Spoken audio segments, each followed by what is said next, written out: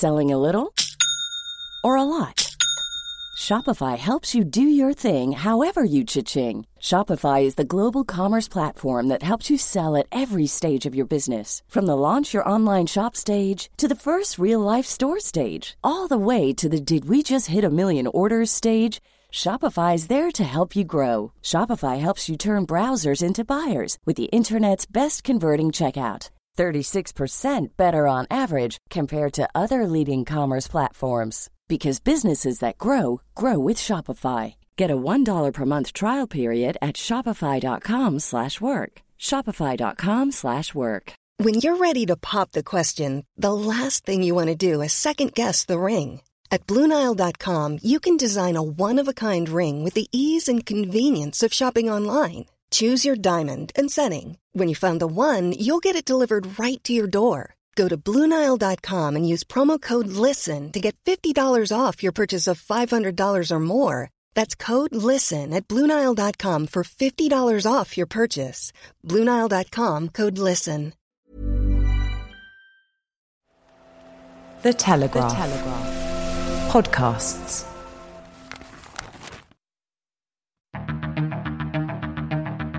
I'm David Knowles, and this is Ukraine, the latest. Today, we discuss updates from the front lines of the war in Ukraine, analyse this week's tension in the Balkans, and talk about the potential Ukrainian counteroffensive in Kherson. Finally, Dominic Nicholls interviews Ukraine's acting deputy head of the military intelligence.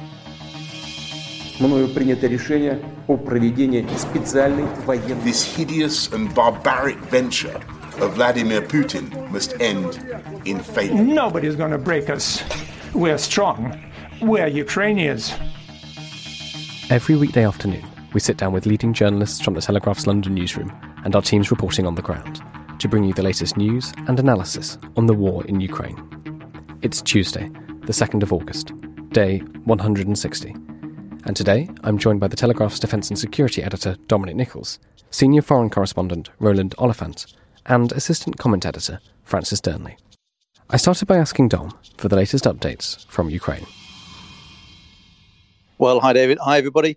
There's been more fighting down in the south. These probing counterattacks that we've been seeing of late around the Kherson area seem to have continued. There was a HIMARS strike a couple of nights ago, or suspected HIMARS strike, given the range and precision.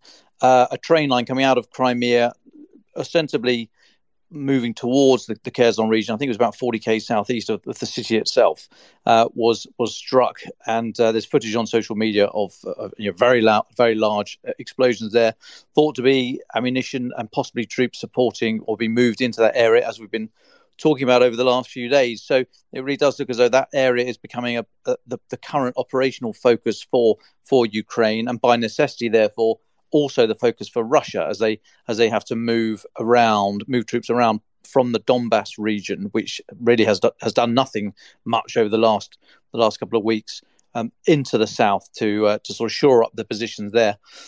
Elsewhere, there's 5 people, three British men, plus 2 other men from Croatia and Sweden, been accused of mercenaries. They're going to stand trial in a proxy court. So these 3 guys, John Harding, Dylan Healy, and Andrew Hill. Andrew Hill being a military volunteer. They're going to be tried in the so-called Supreme Court of the Donetsk People's Republic. This is from Russia's news agency TASS. They're all said to be, or they're accused of foreign citizens, quote, foreign citizens accused of mercenarism. Not familiar with that word, but I guess that means mercenary. Somewhat ironic, given that the Wagner Group is very active in Russia. But that's what they're being accused of, and they're also they're said to have been members of Ukraine's Azov battalion and other military units that were captured in Mariupol. So this is. I mean, we've seen this before. We are going to see this again. The Foreign Office have condemned it and condemned the exploitation of prisoners of war and civilians for political purposes. That's a quote. And they will continue to keep up that rhetoric, the Foreign Office. But I think I think we're going to see more of these kind of show trials. Not clear quite what will happen. Like others we've seen, another 2 recently. They could very well receive the death sentence that is, again, largely for show, although no less shocking and very, very worrying for the families involved for that. But we've seen prisoners being used not only for prisoner exchanges, which is quite normal, but also as political pawns, which is not normal, and that is absolutely against the Geneva Convention and subject against the rights of those that have been that are no longer combatants. And the only other thing to note, it's worth having a look at Dmitry Medvedev, the former president, the head of the National Security Council, Putin's one of Putin's closest aides. He's had another great night out. He's taken to social media and he's accusing Kazakhstan and Georgia, saying they're artificial states, and saying, quote, all the peoples inhabiting the once great and mighty USSR once again live together in friendship. Now, that's the end of the quote. That was quickly deleted, and Medvedev later claimed his account had been hacked. But I think when the vodka flows, the mask slips, and we see yet again the bigger picture for these guys. They really are just living in some fantasy world, regretting the end of the Cold War and end of the Soviet Union, and just making it very clear when in less guarded moments, very clear what their thinking is, underlining the threat not only to the clear threat to Ukraine, but also to their near abroad elsewhere, as if we needed reminding. But no, that's quite an interesting one from Dmitry Medvedev. Thank you, Dom. Francis, can I turn to you? Vladimir Putin has been speaking to a keynote UN conference on nuclear war. What did he say, and why does it matter? Yes, well, no one can win from a nuclear war, and it should never be unleashed. That's according to Vladimir Putin with regard to this conference on the non-proliferation treaty, which is currently being hosted, and the Russian president has made these remarks, which no doubt to our regular listeners will seem rather ironic, given that it's the Russians who have been saber-rattling most aggressively in recent months, and particularly Putin in terms of threatening the use of these weapons, Satan II, which can destroy European capitals before they'd have the time to react, supposedly. These are the weapons that are currently being developed. So yes, it rather interesting remarks, to say the least, and it's been met by similar confusion, I think it's fair to say, from other Western powers. So the US, Britain and France have rebuked Russia for its irresponsible and dangerous talk about possibly deploying nuclear weapons, saying that the ties between Russia and the West have been unravelling over the course of the conflict. But Putin nonetheless remains defiant, has insisted that Moscow has consistently remained faithful to the non-proliferation treaty's letter and spirit in his address. So I don't think we should read necessarily too much into it, apart from the fact that it does obviously mark a change in tone from the start of the invasion, when he was obviously consistently making thinly veiled threats about his willingness to deploy nuclear weapons. But nonetheless, I think this should be seen as just another example of Putin saying one thing and doing another, and shouldn't really be seen as being too much more significant than that. You can never trust really anything that he says or the Russian state says in any of these diplomatic remarks. Before we bring in Roland to talk about Serbia and Kosovo, Dom, I realise you want to say something quickly on nukes before you head off. Yeah, I'd just like to add that actually, despite the current bellicose language from Russia, the idea of cooperating in the nuclear realm has been quite stable in the last few decades. Russia and before that, the Soviet Union and America have actually cooperated pretty well over the years on bringing down the numbers. And I mean, Biden, they're trying to put this current thing in New York. They're trying to push to get on the road for the New START treaty, start being the strategic arms reduction talks. The current one expires in 2026. So there is work ongoing on that, and it has been a rare area of cooperation. I would say very, very soft sea cooperation. However, if that starts to unravel, that is not only very serious because America and Russia have by far and away the world's greatest number of nuclear warheads, and you just don't want ambiguity here. You do want this to be the rare outbreak of common sense and an area where you can meet and discuss sensibly an area of extreme global import. But of course, the other thing is that China is not part of the current mechanisms.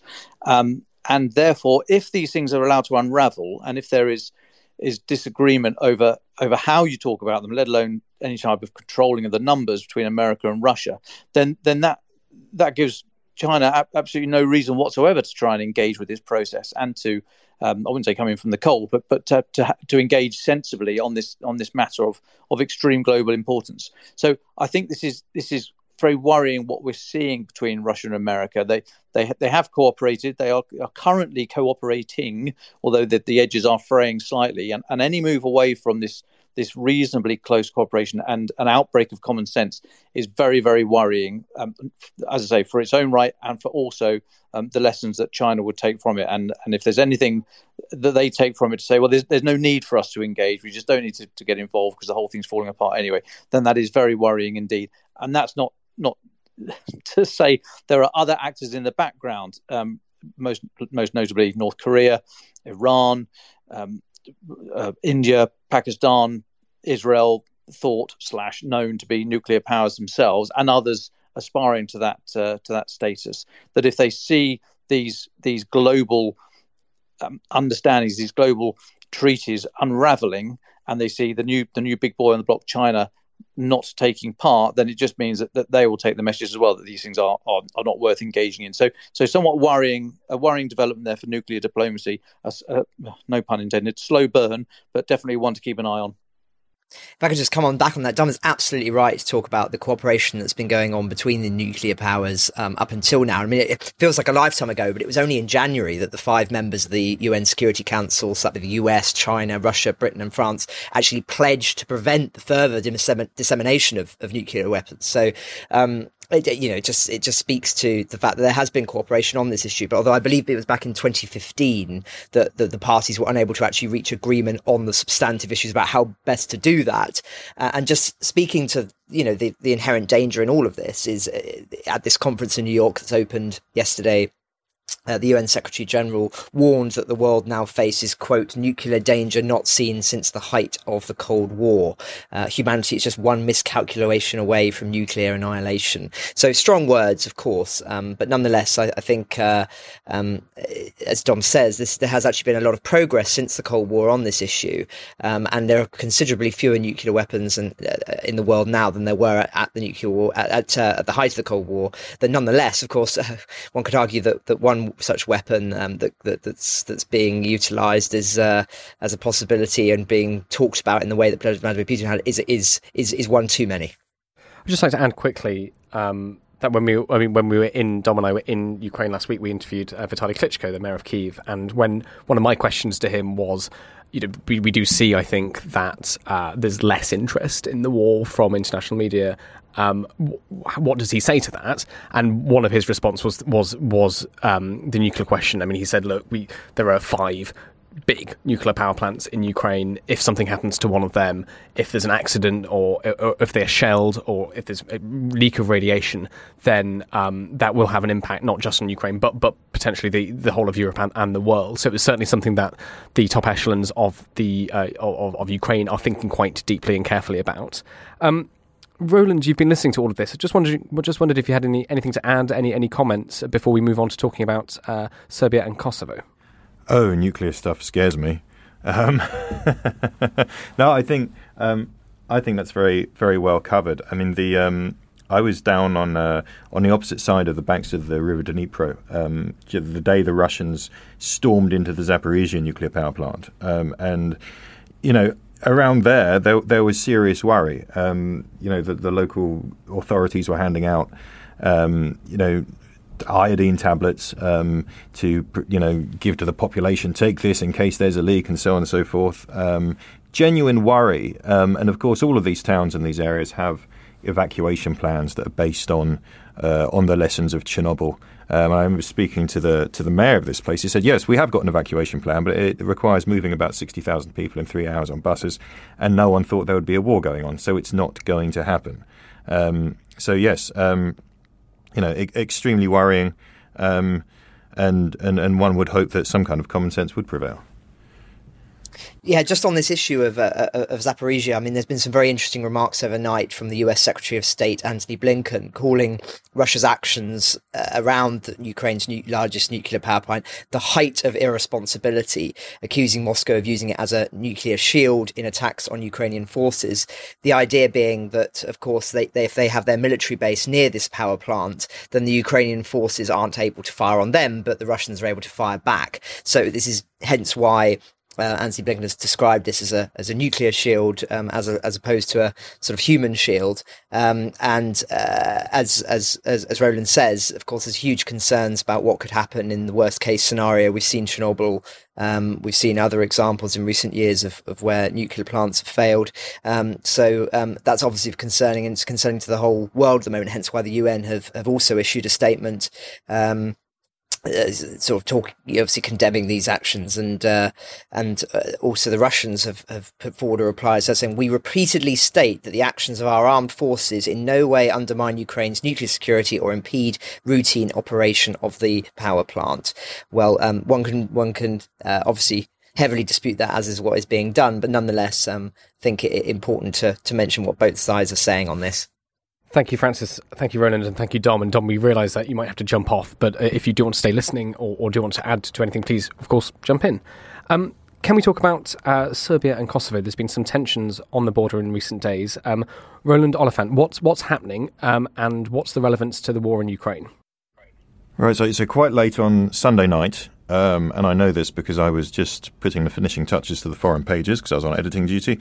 Suddenly we started getting reports of something happening on the border of Serbia and Kosovo, gunfire, assault. Some people saying that President Vučić of Serbia was about to order an invasion, or that Prime Minister Albin Kurti of Kosovo was about to order an invasion of the ethnic Serbian kind of enclaves in the northern part of Kosovo. What had actually happened, it turned out, is Serbian activists from the northern part of Kosovo, where there is a large kind of Serbian minority, had taken big lorries filled with gravel and blockaded the roads at several border crossings.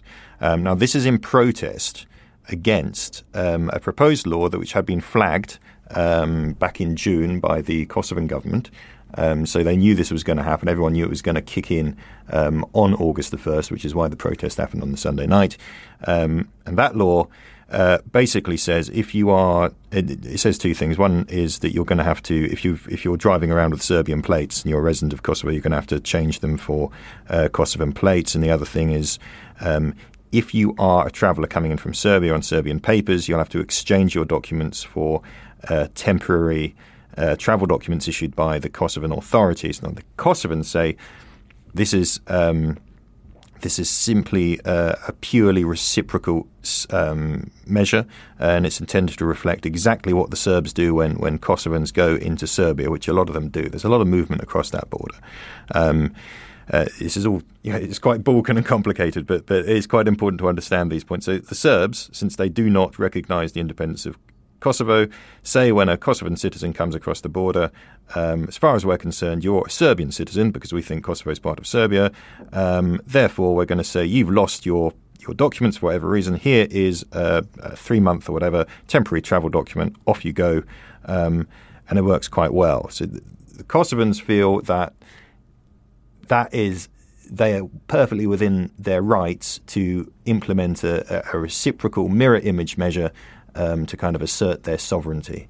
The Serbs say, no, this is a terrible assault on freedom of movement, and so on. Now, this is not a new thing. So you may remember back in September, there was a huge standoff over a similar issue around number plates. Again, the Kosovans saying we're doing this because the Serbs already do it. It's simply about sovereignty. It's not going to inconvenience anyone. Barricades again. It escalated to President Vučić sending his army down to the border, big show of force, a small little war scare which never turned into a war. This is a problem that obviously goes all the way back to 1999 and everything connected with that war, and the fact that Serbia is never going to accept Kosovo's independence and so on. It's a very long running thing. But in the context of the Ukraine war, everything is now in the context of the Ukraine war. Serbia is a close Russian ally, and there are serious fears, obvious jitters in Western capitals that the Kremlin may persuade President Vučić to stir up some trouble in the Balkans as a way of distracting the West from what's going on in Ukraine. And hence, as soon as this news broke on kind of pro-Russian and pro-Ukrainian social media, on the Telegram channels, things like that, you had both sides basically predicting a full-scale war in the Balkans. So I was reading these pro-Russian kind of military Telegram channels, which are usually kind of talking all about, how many Ukrainians we've killed, the stuff in Ukraine, suddenly saying, right, that's it, the Kosovans are about to start an ethnic cleansing campaign against the Serbs in Kosovo, and Serbia will have to invade, and they'll have to, and President Vučić is about to appeal to the Kremlin for Russian military support, which obviously didn't happen. On the other hand, you had, kind of pro-Ukrainian voices saying, right, this is it. Putin's forced his puppet in the Balkans to do this. And there's going to be a big war, and basically there's a new front. Now, I think that Western powers, Western governments seem to take this pretty seriously because they jumped on this quick. All right, so within a couple of hours, the US ambassador and the EU ambassador had been to see Prime Minister Kurti of Kosovo, and he had agreed to put back this rule change by a month. And that seems to have diffused things for at least 30 days. So, takeaways. War in the Balkans has not broken out. It's definitely a tense situation that shouldn't be underplayed. We're going to be looking at it again in 30 days on the 1st of September. But even though everybody involved in Ukraine is watching the Balkans very carefully, we shouldn't forget these are long-running issues with their own grievances, which long predate. It's a fault line that long predates the current war and has its own dynamics. Well, thank you, Roland. That was incredibly comprehensive. Dom, Francis, do you have any questions about this that our listeners might find useful? Yeah, just one for me, if I may. Hi, Roland. So, you've covered it quite extensively there that this is not directly related to Ukraine, but just wonder what you thought Vladimir Putin might take from this, whether or not he'd be pleased that there is a little bit of a rumble elsewhere in Europe that tangentially involves NATO, because, of course, there's the KFOR soldiers still there, have been since 1999, or whether this would be a distraction for Putin, and he doesn't want anything to detract from what's happening in Ukraine. Just be interested in your thoughts there. I think probably for Putin, anything that stretches NATO thinner or has the West worried is to his advantage. He's not really in a position to directly assist Serbia in a shooting war if it were to happen at this stage, and there have long been concerns in the West that he was planning to do that. So there's this thing in the city of Niš in southern Serbia called the Russian Humanitarian Center. And if you go there, I was given a tour of it by this very, very friendly man from the Russian Ministry of Emergency Situation a couple of years ago.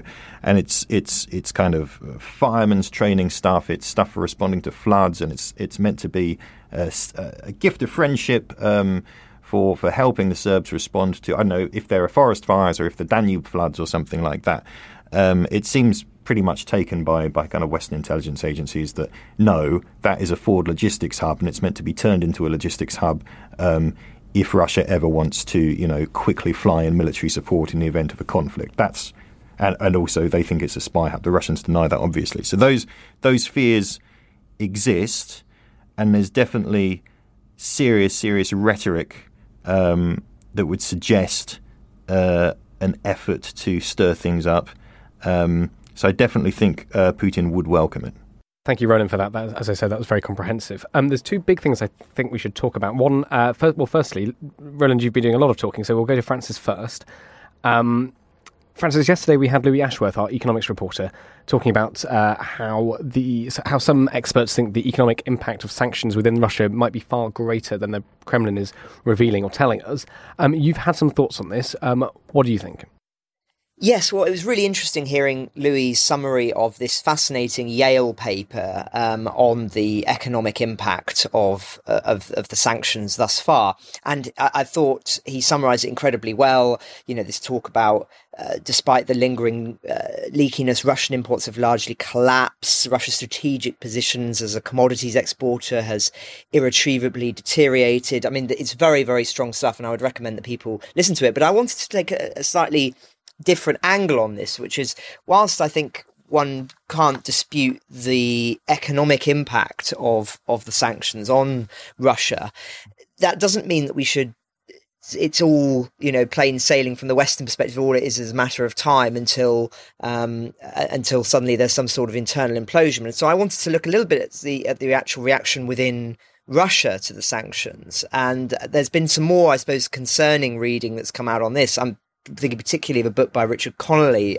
published by Cambridge University Press, which he summarised in the Sunday Times last weekend, where he essentially spoke about sanctions inadvertently pushing Russia's elite closer to Putin's state and accelerating its turn to China. So one of his arguments is that sanctions often create opportunities for enrichment, that the price of goods that are sanctioned rise sharply, offering the political leadership in the target country an opportunity to transfer resources to key political allies who promise to supply these goods. So it can again draw people in closer to the state in that way. Second, the longer sanctions remain in place, the more the target country can adjust to the new circumstances. One could argue, of course, that's already happening in Russia. The collapse in the value of the ruble in March being a case in point. In the early days of the war, this was presented as sort of a successful Western policy. However, adaptive measures have now kicked in within Russia, and they've obviously put in capital controls, etc. And whilst the ruble remains weak, it's remained perhaps slightly more static than was expected. And so there's evidence that of course, as well, it brings, for all the reasons that we've talked about in the podcast previously, the Russian people feel that this plays into a narrative of the West sort of always being the enemy, that Putin, of course, has been peddling for many, many years. And so you've got this situation where, whilst the sanctions are working, this isn't necessarily moving them away from Putin as a leader. And indeed, there has been obviously numerous polls that we've cited on this podcast that suggest that support for Putin still remains strong, particularly in rural areas, whilst there's more skepticism in cities, that this still remains something that is broadly supported given the propaganda that they are receiving and everything else. So I just wanted to flag that whilst it's certainly true, I think, that perhaps the narrative that we've started to see in recent weeks, that the Russian economy actually has proved rather more robust than we believed, is not true. That actually this is having a hugely damaging consequence, which will not be sustainable long term. That does not yet mean at the same time that this is likely to shorten the war, at the very least shorten Putin's reign in power. It could have the opposite impact. Now, just one other thought on this is, what do you do when the market is able to essentially adapt? I mean, one of the big problems that have obviously occurred in recent days, really, is that as the price of oil and gas has gone up, whilst less is being bought by European powers, the amount of money that Russia makes still remains incredibly high because of this price rise. And so there was a very interesting New York Times editorial, which I would point people to read, about a American plan to essentially avert this by establishing a buyer's cartel. So an agreement among Russia's customers to put a price ceiling on Russian oil that would be considerably lower than the market price, but would still mean that they would be buying the oil, but it would be ensuring that the Russia can't profit over considerably more than they would otherwise have been able to. So I think that there's some interesting conversations that are taking place here around making sure that the robustness and strength of sanctions continues as the market adapts and the value of Russian energy goes up. But nonetheless, as I say, the concerning thing, and no doubt this is a central conversation that's taking place in European capitals around the world, particularly amongst the intelligence communities, is what does this mean for the support for the war within Russia? And indeed, as I say, the the jury is very much out on that. Thank you, Francis. Roland, just quickly, obviously with your Russians, with your Russian, have you picked up much on how people within the country or without are sort of dealing with sanctions, or how it's impacting their daily lives at all? Do you know what I think? My impression, I haven't been back to Russia since the war began, but my impression is a lot of people are kind of able to pretend that life is more or less normal to a surprising degree. The sanctions, as far as I'm aware, haven't really begun to really hit and bite ordinary people. But, a few months ago, people were saying, look, and based on kind of projections by Russia's own central bank and Ministry of Finance, that, people are going to start running out of savings. Companies are going to start running out of reserves, things like that, probably around September, October, right? Autumn is when people have been predicting this is really going to bite. And that, I think, autumn is going to be difficult for the West as well, obviously. But we're all looking, with very, very nervously at the coming energy crisis and what Russia's going to do with the gas supply. It's also going to be a big test for Russia. So my impression at the moment is that people are, a lot of them, surprisingly, especially in those big cities, able to kind of carry on with their lives pretty much as it was before, and managing in one way or another to kind of not even think about the war. But I think, there is a chance that this tidal wave is coming, and things are going to start getting a lot more difficult for a lot more people. Again, like so much in war, it's unpredictable. You don't know it's going to hit until it hits. You don't know if it's going to work until it does. But if I was in the Kremlin, I'd be very nervous about how they're going to manage this winter. Thanks, Roland. The last big thing I think we should talk about actually is with you, Roland. You've been thinking about and writing about the potentially incoming counterattack in Kherson. Could you give us a sense of your thoughts of what the Ukrainians are planning, how possible it might be, and what should our listeners be paying attention to in the next few weeks? Yeah, so I mean, to break it down into kind of armchair general arrows on a map kind of stuff, there's basically 4 bridges which are key to this. The first one, of course, is the Antonovsky Bridge, which goes into a suburb of Kherson, just to the east of the city, where the river's about 500 metres wide. That's the road bridge that was famously hit by the HIMARS and put out of action the other week. That was the most important bridge across the Dnieper that the Russians controlled. That was where they were getting most of their supplies, and it was also the bridge that most civilians were using.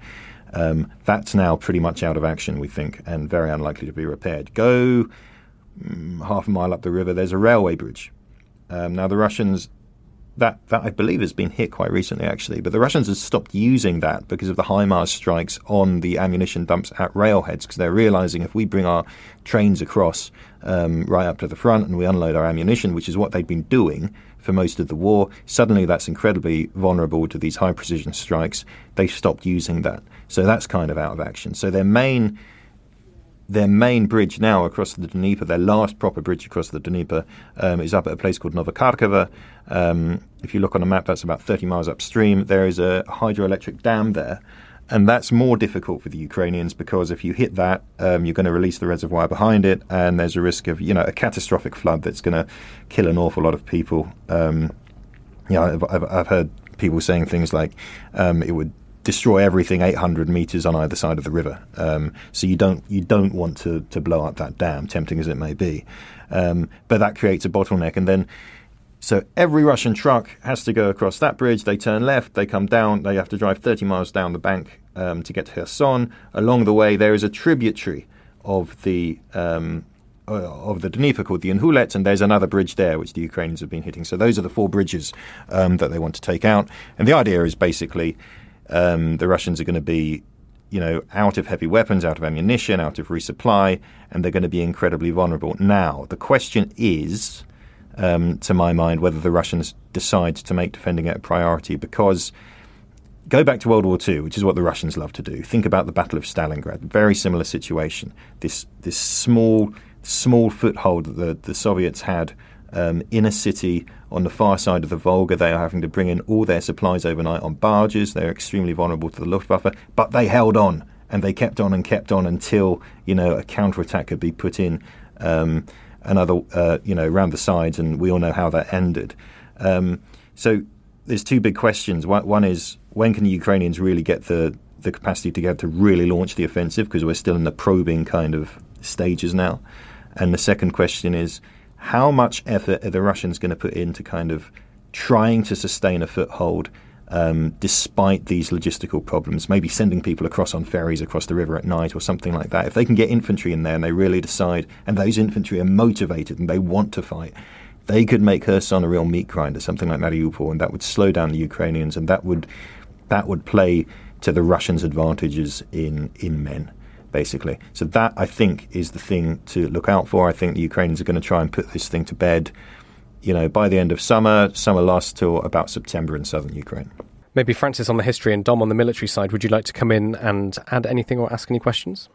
Well, it was very interesting hearing Roland talk about the Battle of Stalingrad. There's another interesting echo in all of this, which is from the German perspective during the Battle of Stalingrad, they believed that they could hold out once they were sort of becoming surrounded by the Russians. And I think it was the Luftwaffe who basically made the promise that they would be able to continue to supply the Germans for considerably for longer, by doing a sort of Berlin airlift style resupply over many weeks and months, but they were not able to do so. And I don't know, it just sort of reminds me of how Russia has, throughout the start of this war, has been making all sorts of pronouncements about its resupply capability, about its military prowess, about the number of tanks it has and everything else. And it speaks to that kind of rhetoric and overconfidence and indeed arrogance that Nazi Germany had in its Russian campaign, that ultimately making these promises that were not able to be delivered cost them not only Stalingrad, but arguably the entirety of the Eastern Front. So that would just be my only observation. The only thing I'd add is that I think Ukraine are going to be going back to their books, going to be rereading their Sun Tzu, because I think what they definitely do not want to do is get decisively engaged with Russia. We've seen Russia just don't care about how many people die here, civilians, soldiers from either side, and what have you. So they're not going to give up that area without a fight. They'd be quite happy to fight in the streets of Kherson, and urban combat is just horrifically much worse than fighting in rural areas. The ratios of attacker to defender for a successful attack goes through the roof. We say about 3-1 for rural areas. It's at least 5 or 6 to 1. Probably higher nowadays in urban areas. So it would be a horrific attack in the tight confines of a city, where you lose all your advantage of long range precision strike, because it's just so difficult in there. So Russia would be quite happy for the fight to descend into that. Ukraine, as I said, one of the things that Sun Tzu said, the ancient Chinese military strategic genius, said you don't necessarily want to totally surround your enemy, because then he's got nowhere to go and he has to fight, and he comes at you hard. If you leave an avenue out, or a couple of avenues out, it always just leaves a seed of doubt in their mind that, I don't have to do this fight. I can actually try and make a run for it if I want to. So I wouldn't be surprised if Ukraine allow an area or an avenue out. It might be the dam that Roland was talking about, because, as you say, you don't want to destroy that in the first place.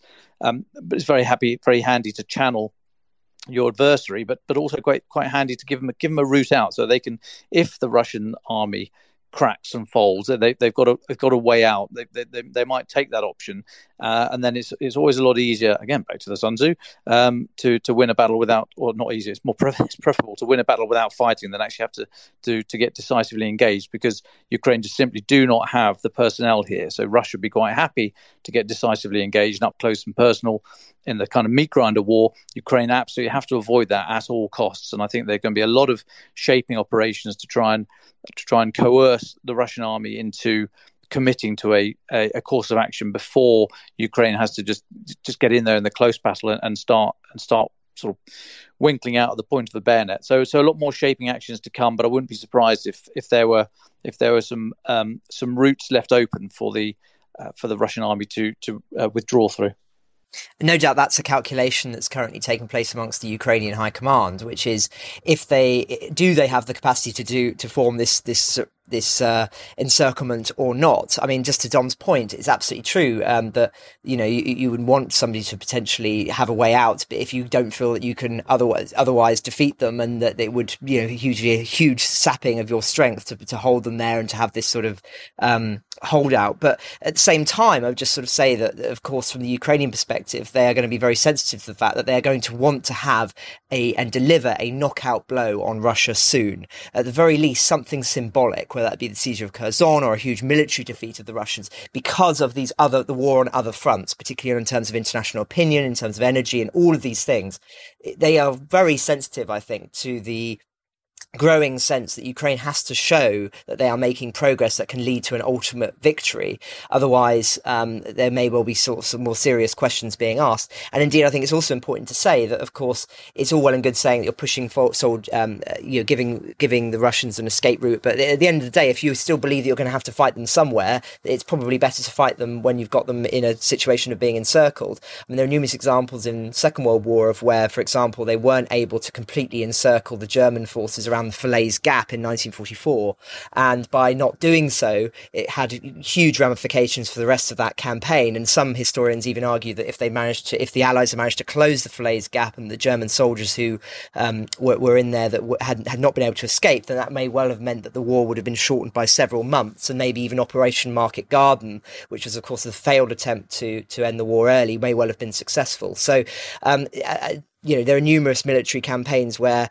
if you think a big fight is going to come, then you may well want to do so in a way. But as Don was saying, I don't think that the Ukrainians feel they probably have the capacity to do so yet. So it's probably more likely that they will let them escape. But this is a big, I think, no doubt a big conversation and calculations that are being made in Ukraine, because they're going to need to have some sort of, I think, victory that could be pointed out soon that the West can then respond to, and that will hopefully bring them more support.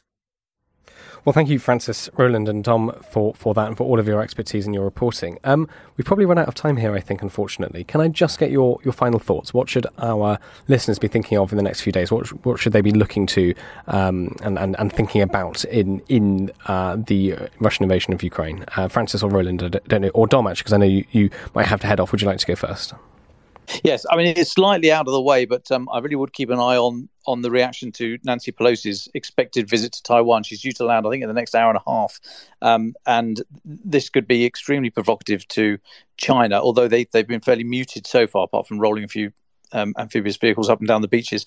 But interestingly, Russia have come out to denounce this visit, I think, just trying to court Beijing. But it will be interesting to see both from Russia, China and the US point of view, the comms that are put out about this, if indeed, as looks likely, Nancy Pelosi, Speaker of the House, does arrive in Taipei in the next couple of hours.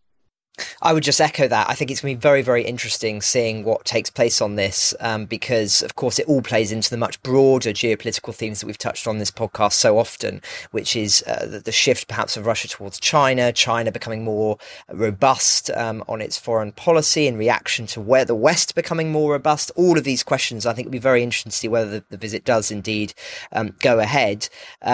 Just one other thing I wanted to flag, which is we've talked so much on this podcast about Germany and its reaction to the energy crisis that is unfolding. But I just wanted to point to an interesting piece of analysis by Javier Blas in Bloomberg, who points to the fact that actually Paris is arguably facing an even colder, darker winter than Berlin is, in the sense that France is actually more vulnerable than Germany to blackouts once the weather turns colder. And he goes into all sorts of analysis of why this might be the case. But effectively, it's that France is only able to run about 26 of its 57 reactors at the moment, and there's concerns that it sort of faces an electricity Waterloo. The slump in nuclear availability is forcing France to rely even more on gas-fired plants, intermittent wind and hydro. And in a worst-case scenario, they actually may be suffering as much, if not more severely, than the Germans. And of course, this will also spill out into the rest of Europe as well, because France is a major energy exporter.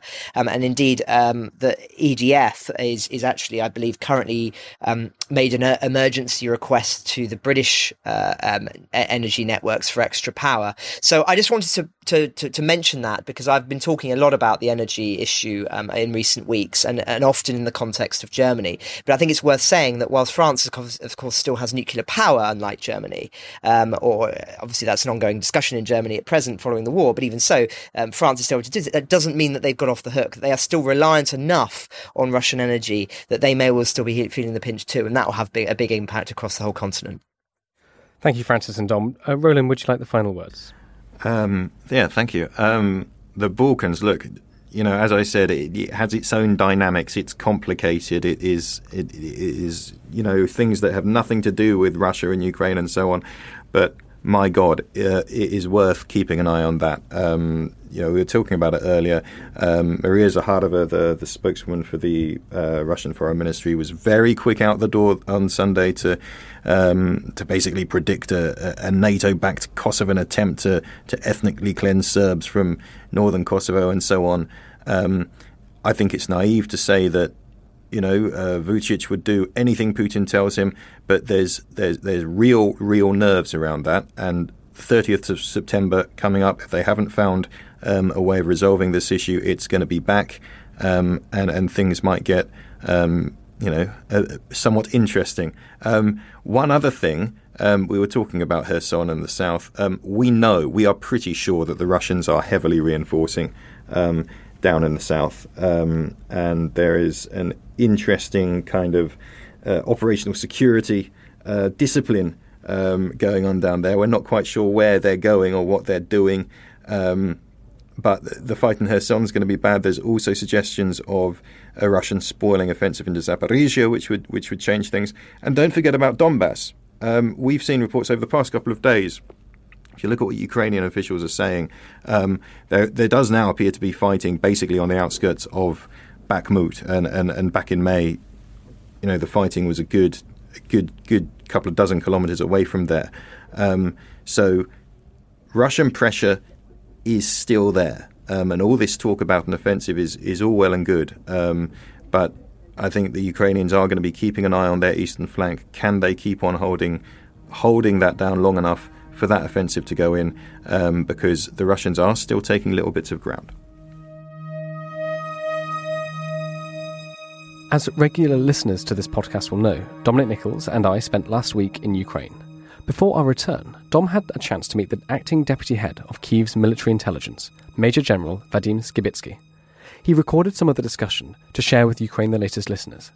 Before Dom started recording, Major General Skibitsky said that the military intelligence's number one priority was human-led intelligence, also known as HUMINT. Mr. Skibitsky, welcome and thank you for giving some time to the Telegraph. It's very interesting you have HUMINT as your number one priority. That is delightfully against a sort of modern way of the world where everyone's trying to buy technology. Why have you prioritised human intelligence? I know there's a lot of technical aspects to it, but the human intelligence as your number one priority. In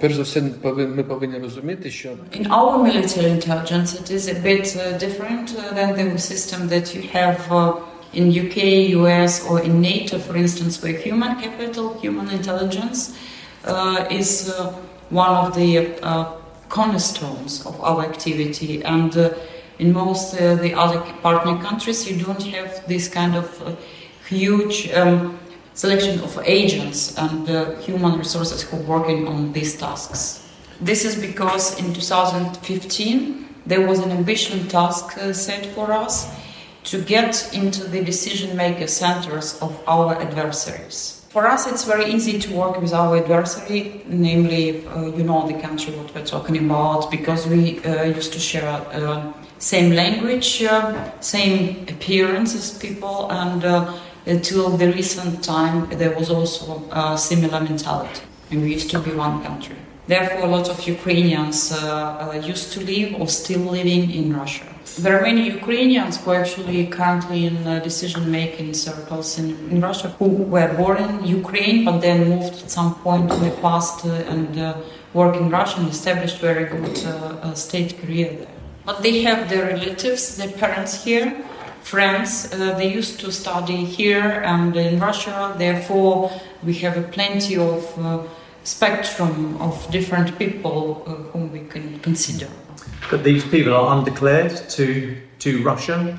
They are working for you unknown to Russia, or are they more open in their assistance to you? Розумієте, понятно, що це вся активність. Obviously, it is a covered activity because there is very intense counter-intelligence regime in Russia, and therefore, whenever you openly declare some sympathy to Ukraine, so you're going to be punished. So the severity of the laws on punishment even much higher than they used to be under KGB times. Do you think Vladimir Putin has any idea how big your coverage is in his country? Мабуть, все-таки має, да, тому що у нього одна ідея повністю взяти під контроль. Yes, he might probably knows about this, but he has his grand idea or idea fix in his mind to take control all over Ukraine, and he's not giving up on that, regardless of all these kind of considerations. It looks like he was sticking to this idea for quite some time, but he started to express it openly only on the end of 2021, 2022, when he started to make these historical comparisons with the Greater Russia and the role of Russia in the immediate neighborhood. But presumably he was getting on that for quite a long time. You had exceptionally good intelligence, or you were very accurate in your assessment of the invasion prior to February the 24th. Is that largely because of this network you have in Russia?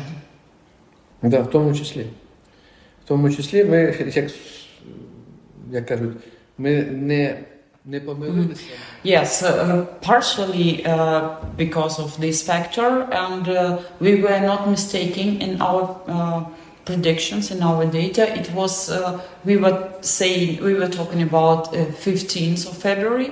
It was Putin who just postponed the date of invasion. So he listened twice to reports of the Minister of Defense and the head of the general staff of armed forces in Russia, and from the first report he made a conclusion that they were not ready for invasion, therefore he decided to postpone it. And also because he likes this kind of historical matching of data, he dedicated this to the 23rd of February 2014, when actually the war in Crimea started. Putin is a great fan of this kind of historical parallels, and therefore he likes to follow that. So what is your network saying now Putin's ambitions are, and how much further he wants to go now he's seen the level of resistance from Ukraine? Дуже просто. Основна ціль стратегічна у нас залишається. Це захоплення і знищення повністю. The main strategic goal remains the same. It's capture, invasion, and total destruction of Ukraine as a state. And he's not likely to stop. So he doesn't have any room for maneuver. So the only way for him is just to continue with this the penetration and not just to withdraw. And if you understood that in 2014-15 he wanted to get entire Ukraine with all the human resources, economic resources, and territory. These days the perception is different. He understands right now that the resistance of Ukrainians is extremely high and strong. Therefore, he destroys everything which he sees as obstacle to achieve this strategic goal. He'd like to achieve by this two goals as a minimum.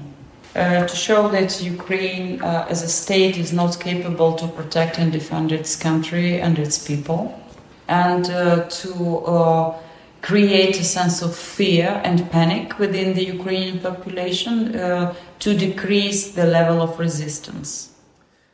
Russia's humid coverage of your country must have been a lot lower than yours is of Russia. for him to decide that the population would have welcomed his forces. So do you take strength that there must be far fewer Russian agents in your country than you have in his? Їхня оцінка була, що населення буде їх зустрічати точно так. They were confident that they will be met by Ukrainians. Likewise, they were in Donetsk or in Crimea in 2014. But within these 8 years, the attitude towards Russia has been changed significantly within Ukrainian population. So it was already a completely different picture than they saw in 2014. Obviously, it was a huge underestimation from Russian side, but they obviously had a number of agents, and also there were subversive groups and reconnaissance groups that were just sent to Ukraine on the eve of war within nearest months. They've created a network of them who were just gathering information, collecting data, and sending this about the allocation of Ukrainian military regiments and armed forces. Therefore, the first months of war was extremely difficult. So we had to identify them, detect them, neutralize them, but it doesn't mean that we've got rid of all of them.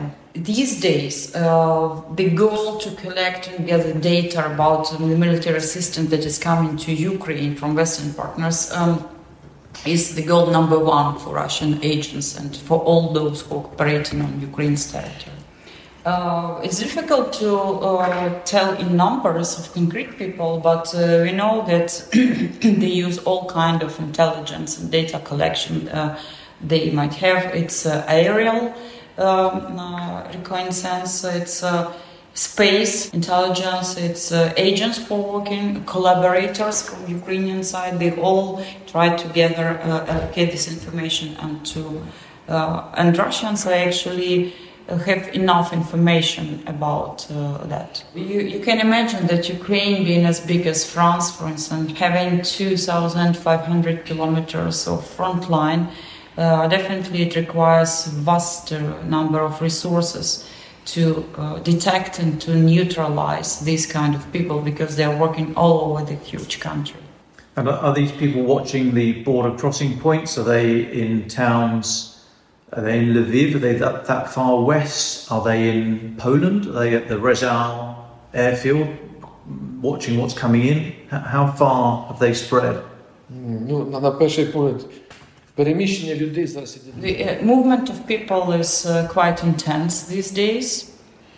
And if it could be seen that the control over all this is not very strong, this is not the case. The control from the side of military intelligence over all this movement of different people who might be engaged in this kind of on special forces, special bodies of Ukraine, not only the military, and all. So there is entire mechanism working actually on detecting and neutralizing these kind of persons. For instance, it's not just about the special intelligence services and forces, but also police, also ordinary Ukrainians who are involved in this kind of detecting some newcomers or strangers in their local areas and reporting about that to respective authorities. So everybody is working just like one entire body because it is about existence of Ukraine. Приведу один приклад тільки. One example for you. Ми на своєму сайті. For instance, we've placed announcement or notification at our website for the citizens of Ukraine who live in Energodar, the city where the Zaporizhzhia nuclear power plant is located. Now it is temporary occupied territories, but nevertheless. We've just set up a hotline and asked them to inform about the occupiers, the collaborators, and just to give us fresh information what's going on in the area. And people just started reporting. How far west have you caught some of these people? Да, виявляли в тих же самих Чернівцях, в тому ж самому Закарпатті. It's almost on the border, like in По всій території України. in Chernivtsi. Has Poland found some of these people on their side of the border? Відповідно, тому що це одна, якщо ми говоримо про... The cooperation with Poland is very high on that because almost 90% of all military assistance comes through Polish territory. So it's naturally that we are cooperating on this issue. Через те ми говоримо, що в нас співпраця з нашими партнерами дуже тісна. Therefore, we are talking about very tight cooperation and joint operations with our partners. And have the British and Americans and others helped in this regard? Без цього просто неможливо на сьогоднішній день. It's impossible without them in this. What assistance have they provided? Що стосується воєнної розвідки, as far as military intelligence is concerned, it's almost everything, starting from information, equipment, and if you're talking about information, it's almost minute into minute, so it's real-time information. Of what though? What are the radio intercepts, or are you using overhead, or what are the British providing? Всі види розвідки, які є. All kind of. Is your coverage of Russia's system the most valuable intelligence capability that you are able to offer external partners? How valuable is that to the British and the Americans and others? Я думаю, що це теж важливо. Чому? Тому що ж вони вивчають точно. Yes, it's definitely in demand from our partners, because we're not talking mainly about the security in Ukraine, but it is already about security in Eastern Europe, in eastern flank of NATO countries, and Europe as a whole. How close to the targeting cycle are the US getting with the HIMARS? I can't imagine they're actually giving you the coordinates to hit, but are they verifying information you give them before you launch strikes? Я вже в принципі говорив, що ми використовуємо саме от в багатьох випадках, а в цьому випадку.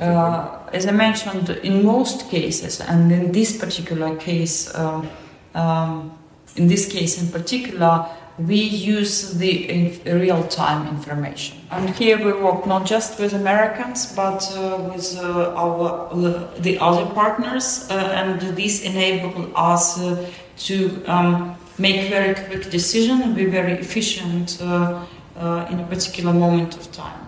And are you able to task British and American satellites? Я не знаю, які там є американські, чи британські, але іміджери ми маємо. I can't tell you whether they're British or Americans, but we have very good satellite imagery. Now, in Britain, General Jim Hockenhull, who was our Chief of Defence Intelligence, has just been promoted to be the Head of Strategic Command, so Defence Intelligence, Special Forces, Space, other bits and pieces. Do you work closely with General Jim? Are you pleased to see this promotion? How close is your relationship with Britain in the military intelligence world? Да, ми працюємо з нашими партнерами. Більш того, це, мабуть, не інтерв'ю, я не закінчую. We have very good cooperation with all the partners in UK in this area, in this field, and so we have very well established communication with the current heads of all the sister organizations in your country. With UK military intelligence, we've been working for a long time, since the time when our regiment was also doing their service in Iraq. And our assessment is that British analysts, intelligence analysts, they are one of the best in the world. Just finally, there's a lot of rumours about Mr. Putin's health. Are you able to tell me anything that is not already in the public domain about Vladimir Putin? That you have gleaned from your network about his health or his personal attitude to this war? Or дуже багато інформації стосовно його здоров'я. Однозначно, що він хворий.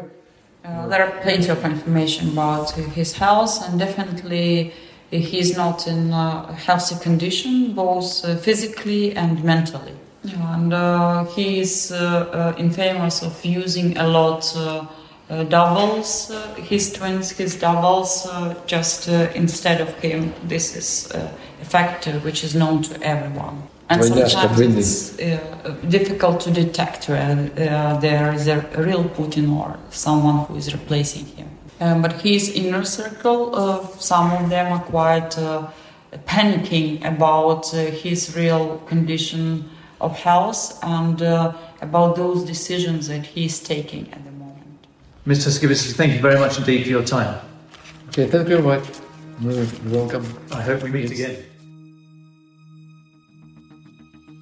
Ukraine the Latest is an original podcast from The Telegraph. To stay on top of all of our Ukraine news, analysis and dispatches from the ground, subscribe to The Telegraph. You can get your first 30 days completely free at telegraph.co.uk/audio.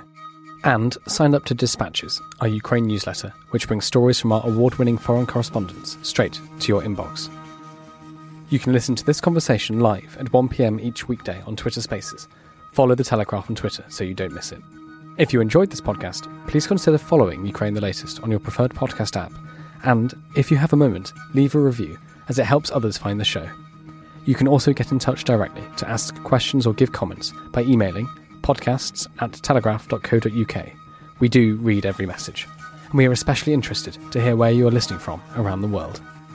Ukraine the Latest is produced by Louisa Wells and Giles Gear, and today on Twitter, making her debut with the Telegraph social team, Claire Hubble.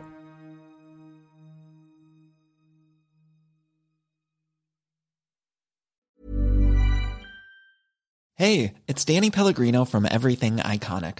Ready to upgrade your style game without blowing your budget? Check out Quince. They've got all the good stuff, shirts and polos, activewear, and fine leather goods, all at 50 to 80% less than other high-end brands. And the best part? They're all about safe, ethical, and responsible manufacturing. Get that luxury vibe without the luxury price tag. Hit up quince.com/upgrade for free shipping and 365-day returns on your next order. That's quince.com/upgrade. This Mother's Day, treat mom to healthy, glowing skin with Osea's limited edition skincare sets. Osea has been making clean, seaweed-infused products for nearly 30 years. Their advanced eye care duo brightens and firms skin around your eyes, while the Golden Glow Body Trio nourishes and smooths skin all over. Go to OSEAMalibu.com and use code MOM for 10% off your first order site-wide.